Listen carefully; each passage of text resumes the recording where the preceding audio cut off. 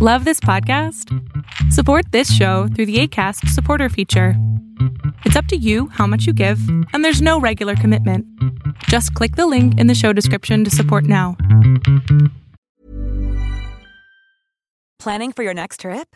Elevate your travel style with Quince. Quince has all the jet-setting essentials you'll want for your next getaway, like European linen, premium luggage options, buttery soft Italian leather bags, and so much more.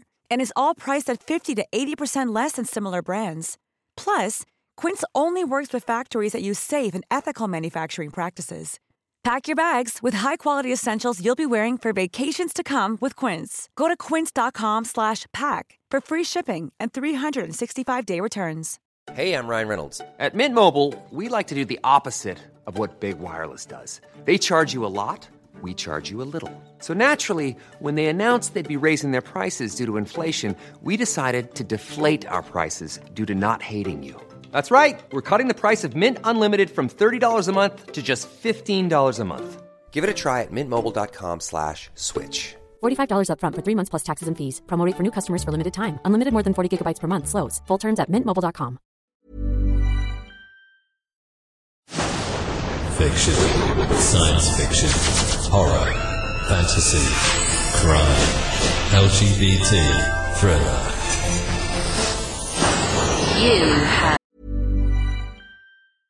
Hey, I'm Ryan Reynolds. At Mint Mobile, we like to do the opposite of what Big Wireless does. They charge you a lot, we charge you a little. So naturally, when they announced they'd be raising their prices due to inflation, we decided to deflate our prices due to not hating you.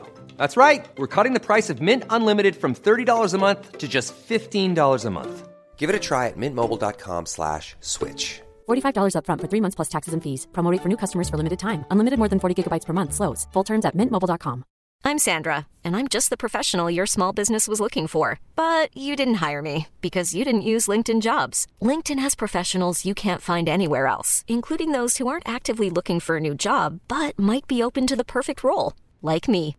In a given month, over 70% of LinkedIn users don't visit other leading job sites. So if you're not looking on LinkedIn, you'll miss out on great candidates like Sandra. Start hiring professionals like a professional. Post your free job on linkedin.com/achieve today. Hold up. What was that? Boring. No flavor. That was as bad as those leftovers you ate all week. Keke Palmer here, and it's time to say hello to something fresh and guilt-free. Hello Fresh. Jazz up dinner with pecan-crusted chicken or garlic butter shrimp scampi. Now that's music to my mouth. Hello Fresh. Let's get this dinner party started. Discover all the delicious possibilities at hellofresh.com. If you thought the only way to get a more defined jawline with natural-looking results was through surgery, think again. Juvederm Volux XC is a non-surgical injectable gel filler that improves moderate to severe loss of jawline definition and can help you achieve natural-looking results with little downtime. Even better, this improved definition lasts up to 1 year with optimal treatment. No maintenance required. Improve jawline definition for a smooth, sculpted look with Juvederm Volux XC. For important safety information and to find a licensed specialist, visit Juvederm.com. That's JUVEDERM.com. Not for people with severe allergic reactions, allergies to lidocaine, or the proteins used in Juvederm. Common side effects include injection site redness, swelling, pain, tenderness, firmness, lumps, bumps, bruising, discoloration, or itching. There's a risk of unintentional injection into a blood vessel, which can cause vision abnormalities, blindness, stroke, temporary scabs, or scarring. Talk to a licensed specialist to find out if it's right for you. Hey, it's Danny Pellegrino from Everything Iconic. Ready to upgrade your style game without blowing your budget? Check out Quince. They've got all the good stuff, shirts and polos, activewear, and fine leather goods, all at 50 to 80% less than other high-end brands. And the best part? They're all about safe, ethical, and responsible manufacturing. Get that luxury vibe without the luxury price tag. Hit up quince.com/upgrade for free shipping and 365-day returns on your next order. That's quince.com/upgrade. Ever catch yourself eating the same flavorless dinner 3 days in a row? Dreaming of something better? Well, HelloFresh is your guilt-free dream come true, baby. It's me, Keke Palmer. Let's wake up those taste buds with hot, juicy pecan-crusted chicken or garlic butter shrimp scampi. Hello Fresh. Stop dreaming of all the delicious possibilities and dig in at HelloFresh.com. Let's get this dinner party started. Even when we're on a budget, we still deserve nice things. Quince is a place to scoop up stunning high-end goods for 50 to 80% less than similar brands. They have buttery soft cashmere sweaters starting at $50, luxurious Italian leather bags, and so much more. Plus, Quince only works with factories that use safe, ethical, and responsible manufacturing. Get the high-end goods you'll love without the high price tag with Quince. Go to quince.com/style for free shipping and 365-day returns. Now entered the House of Mystery with your hosts, Eric Shapiro, David North Martino, John Copenhaver, and Al Warren. Heard on KCAA 106.5 FM Los Angeles, 102.3 FM Riverside, and 105.0 AM Palm Springs. Welcome back into the House of Mystery. I'm Al Warren. Sitting sideline today, we got Mr. John Copenhaver. How you doing? I'm splendid, Al. How are you? Splendid. Splenda. Not Splenda, splendid. Splendid. I'm good. That was a little sarcastic. Yeah. No, it's not like you. Here in Richmond, it's gross. It feels like my skin hurts when I just walk to the car. It's just, it needs to stop. Well, you got to watch who you're touching. Well, I'm just touching the air. That's the problem. Yeah. Well, it's hot here too, but the good thing is it's all dry. It's dry heat where I am. So you and your dry heat. Yeah, you get all that humid stuff. So, well, after the outright DC, everything's good, right? You're all relaxed now. We were all actually welcome to Kelly. We were all part of DC outright this weekend, which was very cool. And yeah, it's good. I was in the middle of a book signing and I left to do it. You did. That was impressive. Yeah, it was impressive because I had people waiting. They actually waited an hour for me. Oh, wow. I know. That's pretty impressive. Yeah, no, it was good. It was actually a really good turnout too. All 4 days, sold lots of books. Was pretty impressed. Wow, that's great. Awesome. Yeah. Good. I don't know why that happened, but well, now we've got another guest who was on one of your panels. Now, her book is called Real Bad Things, and it's Kelly J. Ford. Thank you for being here. Thank you. It's really great to be here with both of you. So I have to say, is this your second book? It is, correct. First book was Cottonmouth. Cottonmouth, which is, you got quite a few good reviews for it. Yeah, Cottonmouth was awesome. What brought you into this world of writing? Like, what was it that happened to you that made you decide to actually start writing a book and publishing it? Oh gosh, just lots of time writing things down. I mainly started writing poetry when I was in junior high. My best friend and I, Angie Clark, we would just be in our bedrooms writing constantly. So I feel like writing was just the thing that I always did. I didn't really have career plans with it. So I dabbled in so many things. I was doing poetry, and then for a while I was thinking about screenplays, and eventually I decided to try flash fiction and then short stories, and eventually just made my way into a novel in progress class at Grub Street Writing Center in Boston. And that was where it really struck me that, oh, I guess I can do this.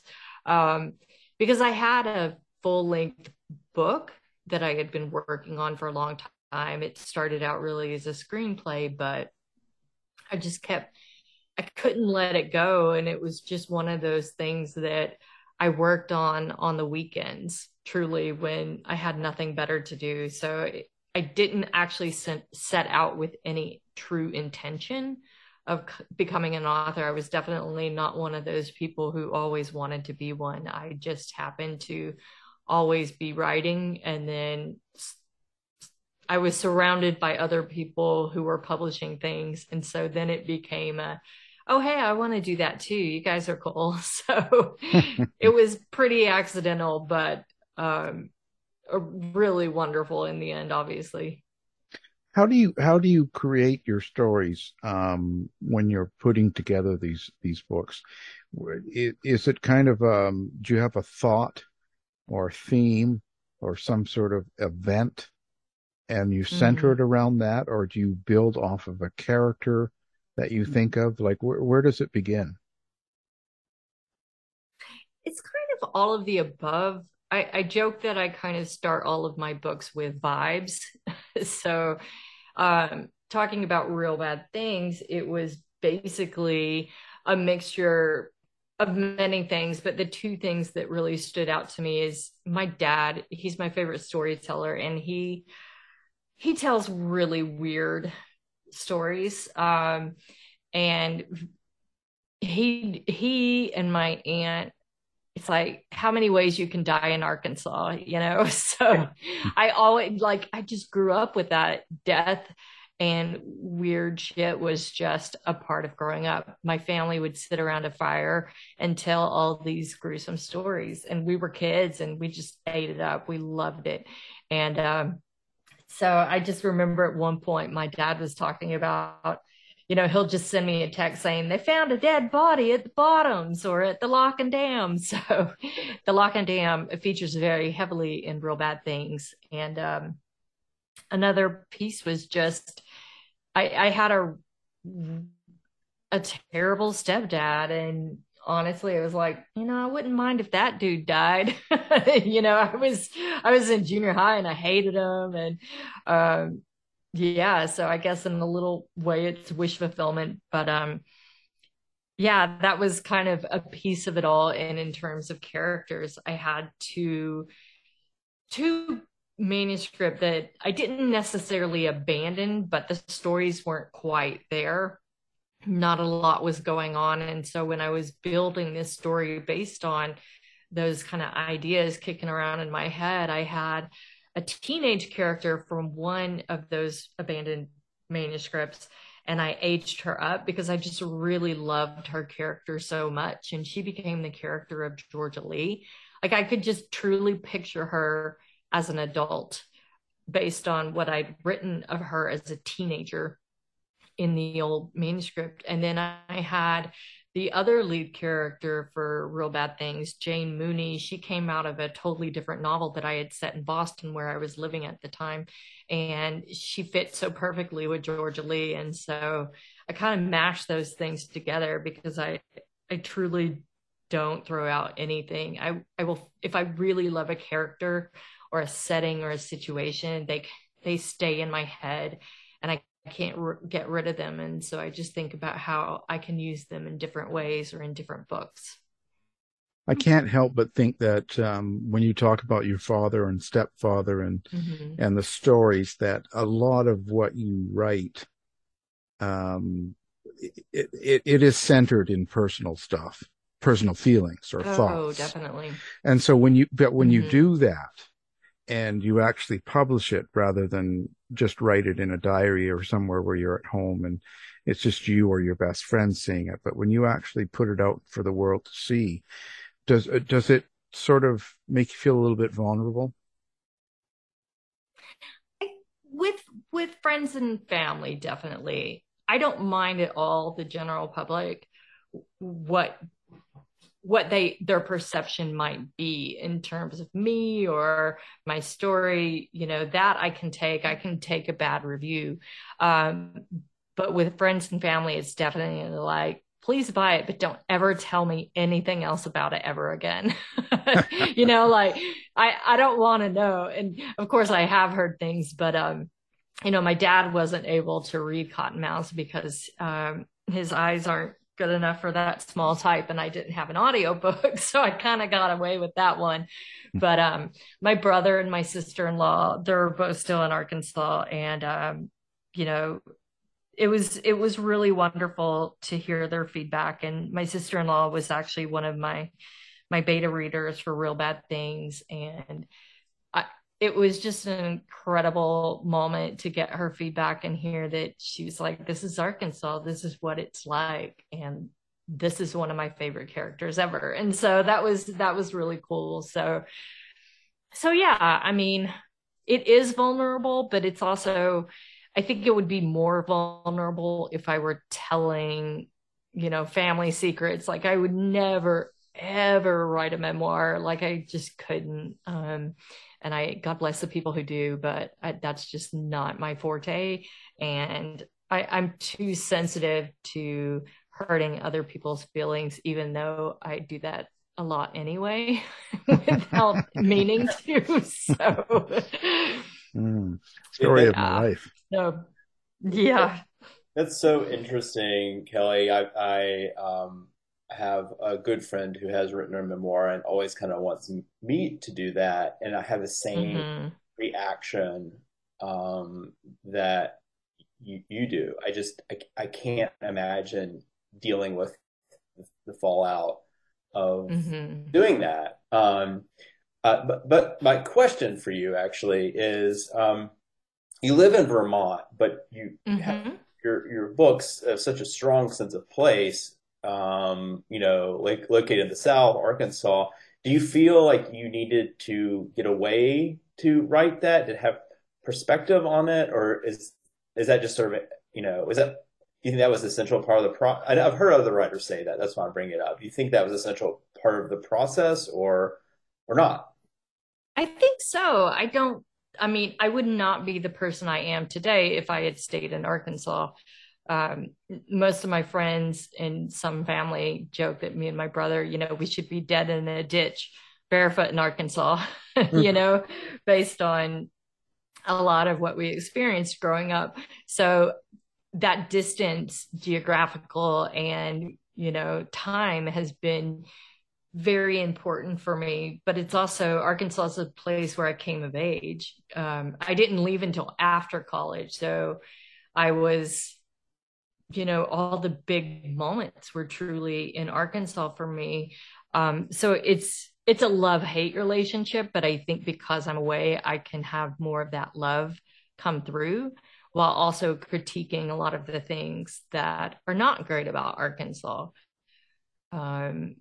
But yeah, it's definitely one of those things, like you had mentioned, John.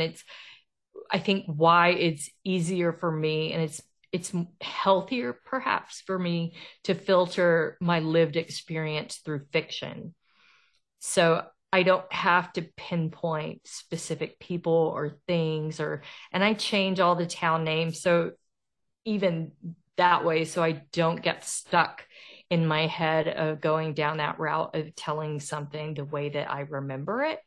And it frees me to have more fun, but to not stick to a narrative, because I think if I did, it could probably go even darker. And apparently people think that my books are dark. So I don't. I think there's dark humor, but I think Arkansas too. And I don't know if this is true, maybe, John, like in the South, we definitely have a dark humor.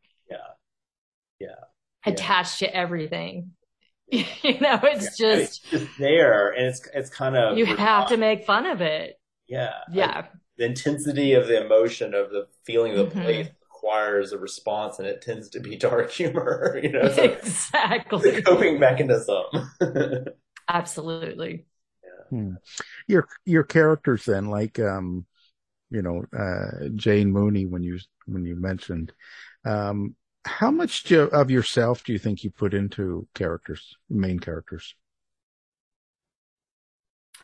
I'd say, it's like they're not me, they're not based on me, but they are me, right? Because they're from my brain. But there are pieces of me and pieces of people I've met in my life. So if they were just me, that would be super boring. But I do think that my main characters are often like me in that I seem, these characters seem like they're kind of just doing weird things, but there's this quietness to them. And I remember my parents or my aunts used to say, still waters run deep. And so I think many of my main characters are that kind of still waters run deep person, where they have lots of deep thoughts and dark thoughts that don't necessarily come out. But because it's me, and it's fiction, I have to make sure they come out. I have to make sure they have agency, and I have to ensure there's a plot, which is, not fun all the time. I love character study. I tell people all the time, I'm like, I will take your tangents and your flashbacks because I love it. So how do you experience your characters then? Like when you're sitting down and you're putting together the book, how does Jane come to you? Is it like a voice, or is it like a movie, or something else? I think for me, I'm usually thinking about a character for a very long time, almost a year, maybe more, before I actually sit down and write a character. So I do a lot of, what my teachers would have called daydreaming. So I still do that. Daydreaming has been a huge part of my life, and it turns out I could turn a career into daydreaming. So I spend a ton of time. When I didn't live in the woods, and I lived in the city, I was in Boston for a couple decades. Go on lots of walks and thinking things through and kind of playing through scenarios in my head. So I kind of have an idea of what I'm going to write before I even sit down to write it. So then when I am sitting down to write it, I feel like I'm truly just inhabiting my characters. And then I go into that weird trance state that a lot of writers get into, where I'm done and it's kind of like, where have I been? I just did this thing for 2 hours and I barely remember it. And so it's kind of an out of body experience, except you get an output at the end. Oh, so you don't just like come to in your car or something in the middle of the night and there's a body in the trunk. I have to be sitting. That part is intentional. I'm definitely sitting at a desk with my laptop. Well, you just never know, right? You just wake up and there's a shovel by the bed, and I love it when you can sink into something and it feels like fun. I think that's when the magic's happening. Absolutely. I definitely have writing days where that is not. I don't know if you have those days where, like, if I could just get into this world all the time, world, leave me alone. Yeah, and it doesn't always happen. So when it does, it's such a gift. Mm-hmm. And I think it's nice because I'm not thinking about it too much. And that really only happens with first drafts, or for me, first through third drafts, truly, where I can kind of go into that state of, I don't know if it's relaxation, focus, where I'm not really thinking about it too much. But then once I actually know what the story is like, then I have to really pay attention and be thoughtful about things like plot. Well, do things then in your real life affect that mood? Because it sounds like it's very, so you sit at your desk and you get really immersed in this, but when that happens, or can it happen if there's something, let's say, really stressful or bizarre going on in life, or can you just turn that on and it happens, or it doesn't? I have to really force it. I have worked a 9-to-5 most of my life. I've been working since I was 16, but I think I'm part-time now, but breaking out of that 9-to-5 habit is very hard. I feel like I'm on a self-imposed digital leash where I'm waiting for clients to get back to me or coworkers, and I'm checking things. So I have to be very deliberate about blocking my time and blocking my space, but I have been really good over the years because I've had to work with a full-time job about being able to work pretty much anywhere as long as I put on brown noise. I can't really listen to music when I'm writing.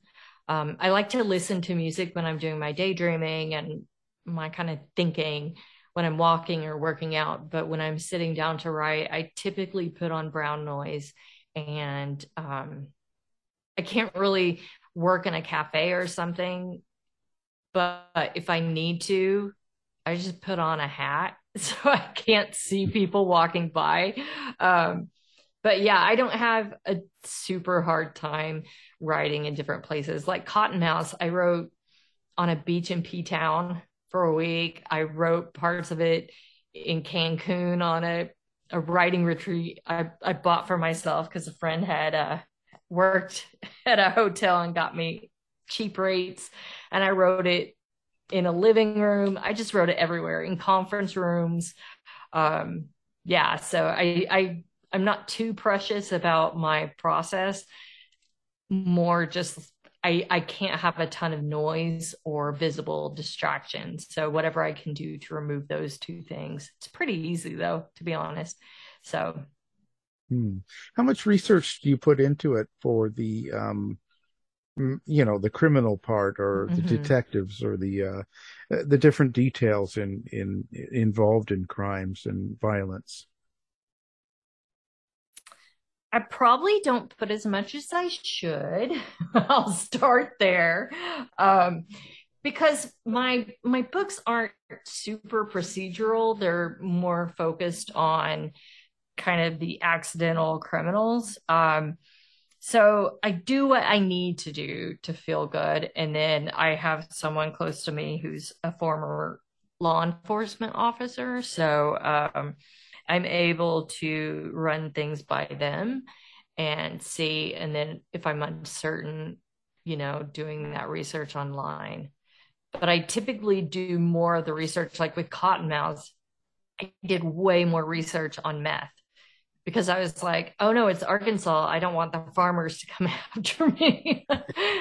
And it was so funny because one of my friends, like, he was the only one he pointed out. He said, you must have done so much research on anhydrous ammonia. And I was like, you know what? I did. Thank you.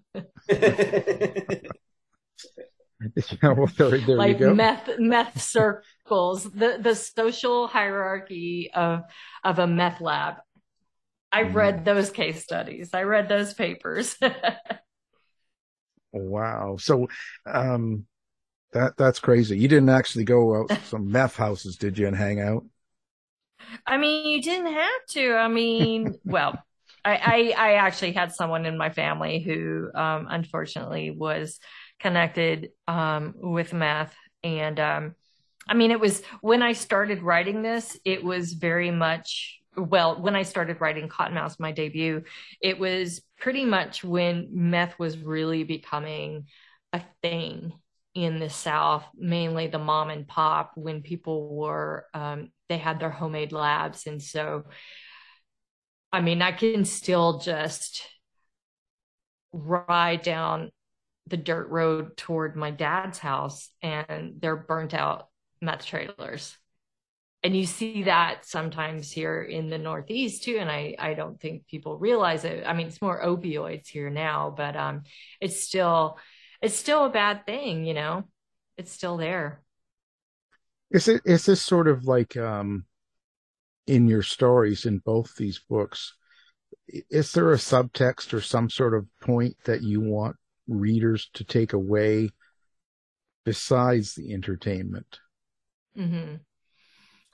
I think if anything, it's just, I grew up in a South that is very different from what I see on TV or what I've read in books. And so I'm not necessarily hoping that someone will take something away, but I am showing a different side of especially Southern women. I think, especially in crime fiction and especially in Southern fiction, that the women are very much wouldn't say throwaway, but they don't have fully developed characters. And it's always irked me because, growing up Southern, the women are the ones who are the ones you really need to watch out for. like grandpa's who you run to when grandma's going to beat your ass. So they were really tough. And, not sometimes I had a funny, tough grandma and I had a really tough grandma. And, and women in my family who are very strong, and you just don't want to mess with them. And I think that's missing in a lot of Southern fiction. And what's missing too is it's not just dirt poor or, plantation fiction or sororities and Southern belles. There are working class women, working class men. And you see that in Southern fiction, but I just inhabited a different world where I want to show the societal pieces that come into play, because, I'm talking about generational trauma and what causes that. And a lot of that is housing instability and food insecurity and childhood neglect.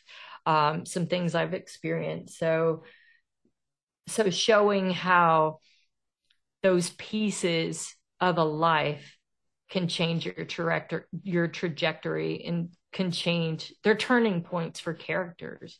Like if not for this character might not have had to make this choice. What do you think people get wrong about the South then? What is it that is most common that you hear or see in other books or movies or shows that you always kind of go, oh, that's not real. That's just not how it is. What's the most common thing that irks you? I don't know that people get it wrong so much as we always get the same picture.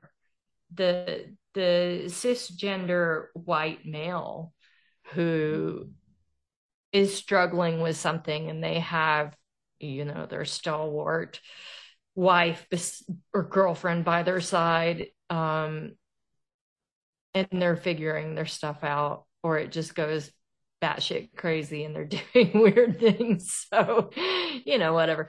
So yeah, I don't know that it's anyone getting it wrong.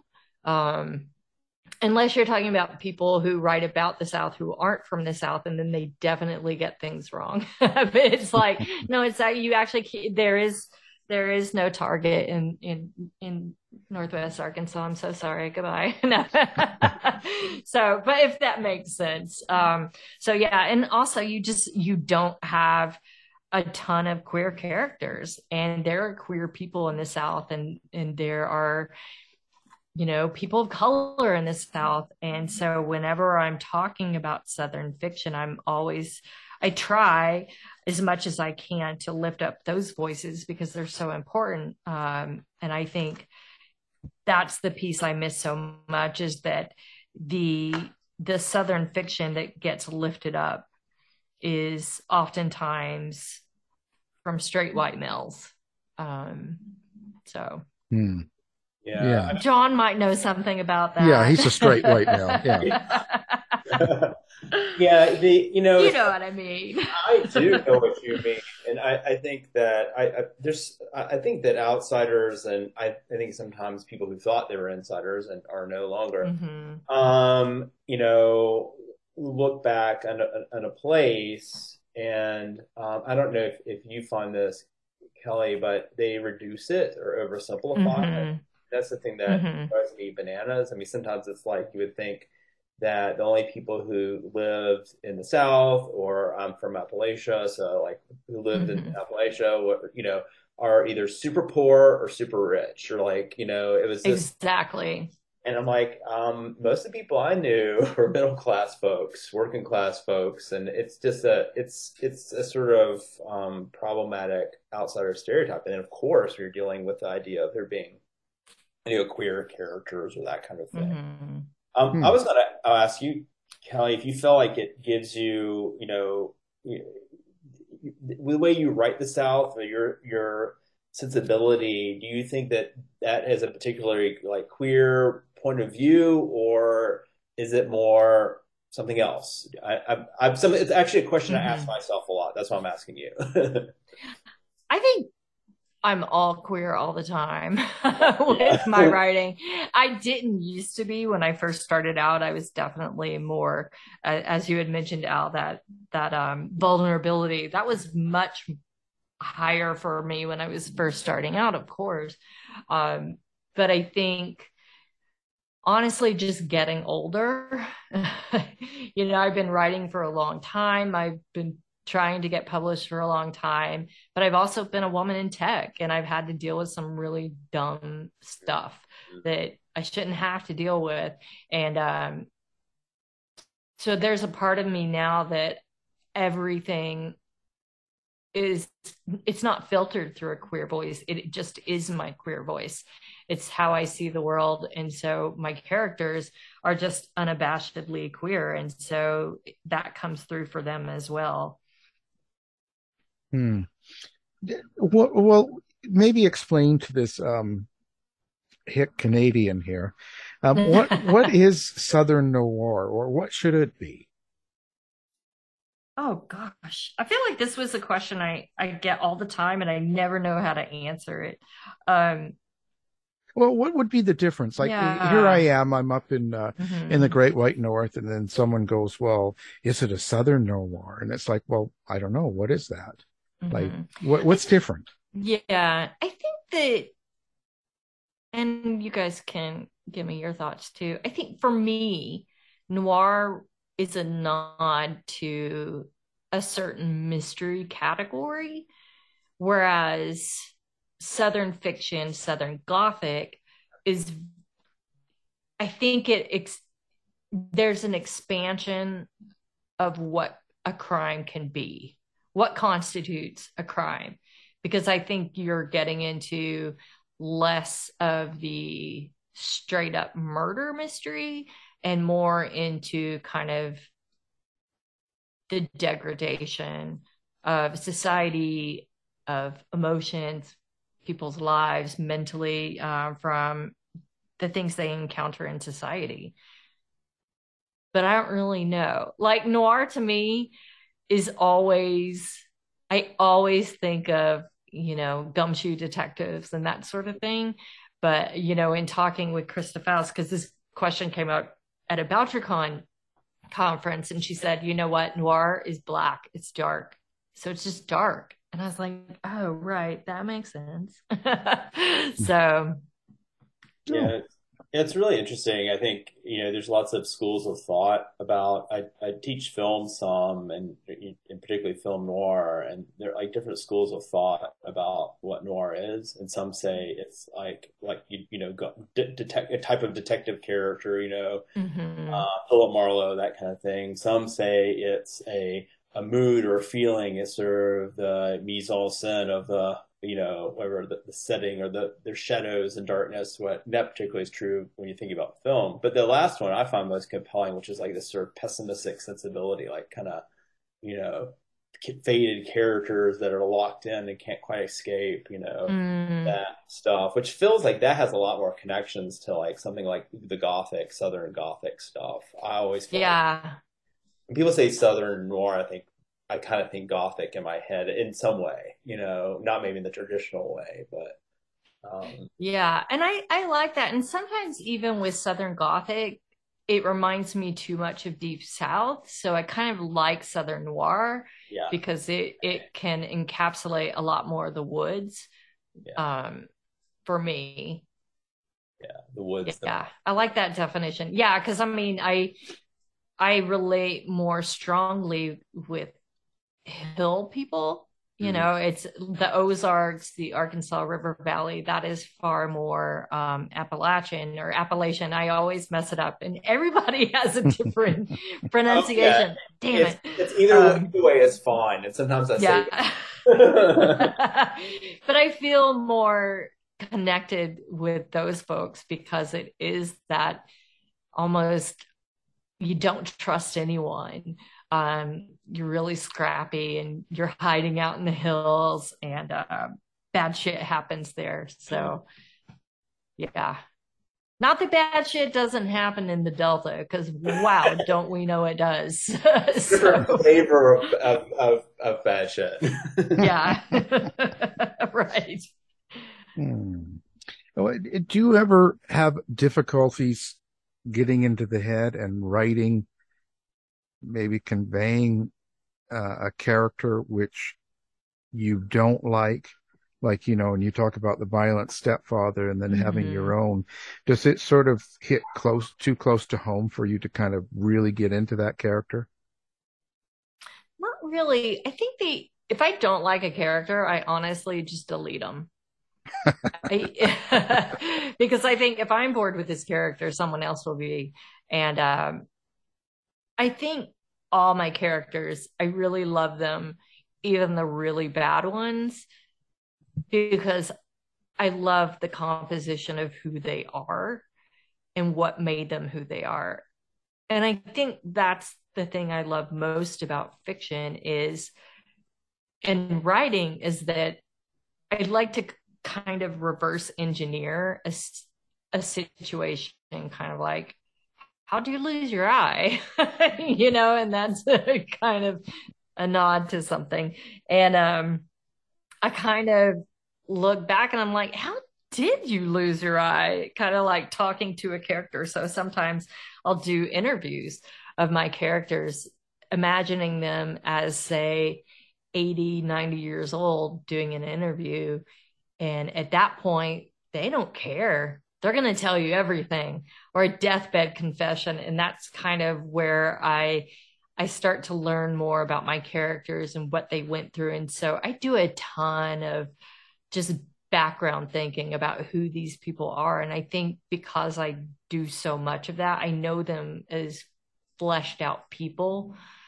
It's hard for me to not like them, even the bad ones, because I can say, oh, you're so bad, you're so good. Like Warren, the stepfather character, I hate that guy, but I love him as an antagonist. How do you classify your characters then? And I say that because with a lot of fiction writers, they'll say, well, it's like my children, it's like my family, it's like, something like this. Do you have a classification or a feeling toward them? I think if anything, I think of them as just characters I'm very close to, because you sit with these characters for so long. And I think I'm a very slow writer, and I struggle more with plot. And so I've put them through so much before you've even seen them on the page. And then before whatever they've been through, what you see on the page, they've been through so much. So for me, they're just these wild characters. It's almost like you fall in love with a character with TV shows and something, like people love Walter White. It's like we writers have that ability to fall in love with those characters the same way that fans do, only we're the ones that create them. So you're getting quite a bit of good feedback on your writing on both books.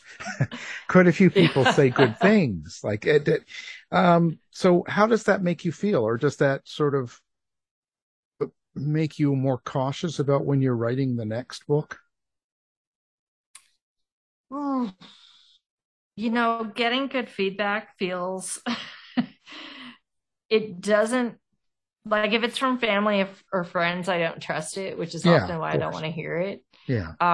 And then with my first book, it didn't get much press at all. It, was just kind of sitting out there. And so I was kind of craving, like, does anyone like it? Does anyone know? So I actually did go on to Goodreads, and luckily there were these really awesome women on there who read it and shared it with one another. And it, I think that helped a lot. And then going to BoucherCon and meeting people who had read it helped. So that was really nice. And so I think that helps, with Real Bad Things. I have a much bigger audience, and it's definitely a weird feeling to be perceived by the general public because I just, I can't look at the reviews for my current book because I'm in the middle of developmental edits, and I don't want that voice in my head that's like, you do use too much dialogue. You know what? Your plot does suck. You know what? This book is disgusting. I'm like, excuse me, have you ever seen the trailer for Human Centipede? Because if we want to talk about disgusting, let's have a conversation. But you just don't, it's so subjective, and it's too loud right now. So whenever I get gifted with someone saying something nice, I take that to heart.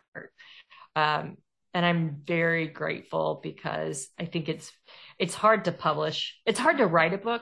It's hard to publish a book. It's hard to get anyone to even notice you in such a saturated market. So I'm grateful for that.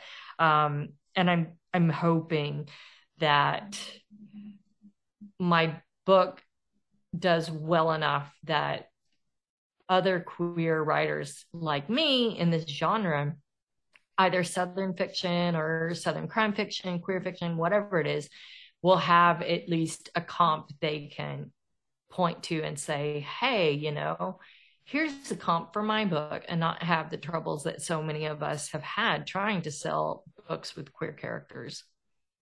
But if someone's giving you a bad review, you can always just tell them, look, I don't go to your job and slap the sailor's cock out of your mouth. So don't come to mine. I won't. Well, but the thing is, you can always say, yeah, you're right. If someone says something's bad to me, I always go, you're exactly right. You're right. Exactly. Because you think it's bad, it's bad. Well, it's bad. Yeah. You just can't read Goodreads reviews. I mean, I just don't. I personally don't. You can. It's for reviews. I do look at Amazon, but I think it's just Goodreads is just a little. I think it's better to look at the overall picture. Like when you go look at something and you see 500 reviews and you got 4 out of 5, that means overall people really like what you're doing. Yeah. And I think that's the best way to do it without getting too into it, and start micromanaging every little word you're using, because of what you heard, avoid the noise completely. Now I want to be a really good writer and be a star. Okay. So what do I got to do? I'm asking you. So how do I become like Kelly J. Ford? How do I do this? Oh God, struggle for years, cry. You didn't just make it overnight? Take the feedback of bad people. You didn't make it overnight? You didn't just wake up one day? No, absolutely did not. No, this took a long time. I tell everyone, I'm like, tenacity overrides talent every time, because I really do believe that people can learn how to write a book or write a story, but it definitely takes time. Like I still struggle with so many pieces of it, and I know so many people who do. And I think staying humble and just being able to take that feedback and going back to your work and shaping it into something better, and know that you can do better. But so many people just stop. And I'm not one of those people. From a very young age, I've been very competitive. I was the only girl who swam across the pool in kindergarten. Me too. I was like, I was like, I'm going to be that girl. So anyone who tells me I can't do something, I am 100% going to try to do it. So reasonably speaking, like I'm not going to climb mountains or anything. I'm not crazy. Oh, come on. You actually want to do. I don't know. Maybe you want to climb a mountain. Exactly. I don't. It's just way too cold. Yeah. I don't understand. I love to watch the documentaries. Right. That's all I you do. love to be terrified. Yeah. That's all you need. Well, who do you go to be terrified? Who do you go to for inspiration? And it doesn't have to be writers. It can be anything. Like, is there any particular thing that gives you kind of a strong feeling or surge to kind of go, yeah, reinvigorates you? Or really just reading other good books. I think for Real Bad Things, Dan Shawn's Ill Will. God, I love that book. It was so cool. And, murders involved. And then Gillian Flynn's Dark Places was really influential for me. And, Shirley Jackson, We Have Always Lived in the Castle. So I think there's so many great, great writers. And I don't feel competitive, even though I'm competitive. When I read their things, I want to write as well as they do. Yeah, I feel when I read someone that I love, I feel thankful for it. Like there's this beautiful thing that I can read and perhaps aspire to, probably not succeed, but it's just, thank goodness you get to sit there and read it. I think that's. Oh, I run and give them a 1 star and tell them they're terrible. No. So listen, how do you like to, do you like to interact then with readers and fans or just people in general? And if you do, how do you do it? Like, what social media platforms can people find you at, or a website? Like, where do people go to find Kelly?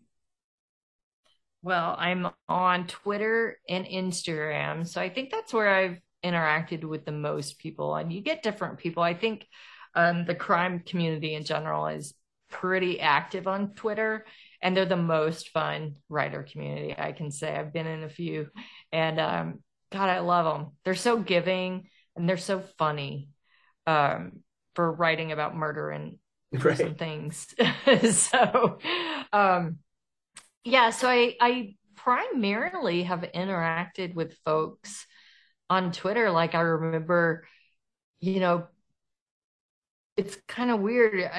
You think it's word of mouth or something, how someone hears about you, and then you meet it. Like, I met someone at VoucherCon, and then they're following me online, or we're just talking, or, I think if like John knows someone, then I'm like, oh, I totally know you too, because I know John and we're both writers. So we're in the same community. So I'm going to promote you and I'm going to interact with, so I think for me, it's very organic, and just hanging out with people either in real life or online, and just being myself.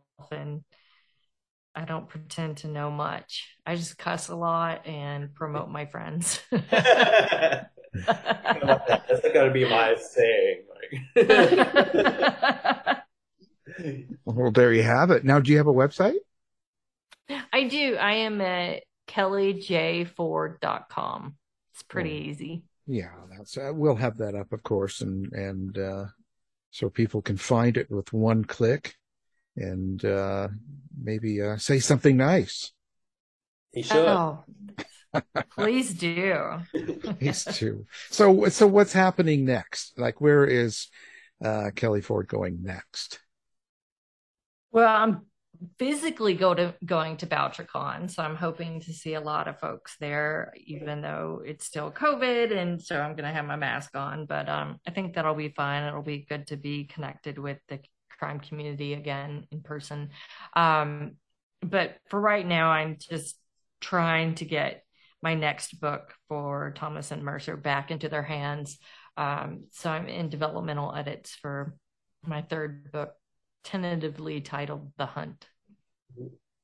No, that's part of it. That's an Amazon publishing. Is that correct? Yes. How do you like that? I guess that's hard to say on air, isn't it? But how do you well, no, but is it a great experience overall?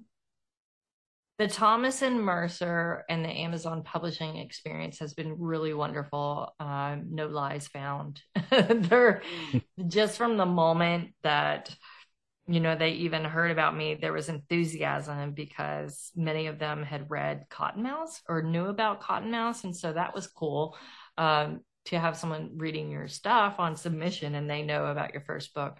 But they've been really great. And because I am in technology, it's a good fit because they have schedules and they have goals and deadlines and they have really detailed information to provide you in terms of what to expect, what to look for, that sort of thing. And they've been super supportive. And, my publicist there has gotten me into a lot of hands. So they've been really great.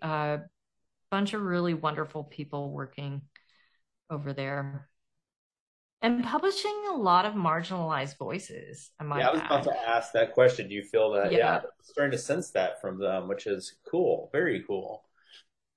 Yeah. And it's really weird because you're like, that doesn't make any sense because it's all about metrics and data and that sort of thing. But I do think that they're taking some chances on writers that a lot of traditional publishers won't take chances on because you put us in a P&L and we're coming up negative. That's perception wise. Yeah. Oh, well, hopefully things will get a little bit better with main publishers, but can't hold your breath, How was the pandemic? Was the pandemic like difficult on you in the writing area? I don't think so. I mean, it was difficult for everyone, obviously.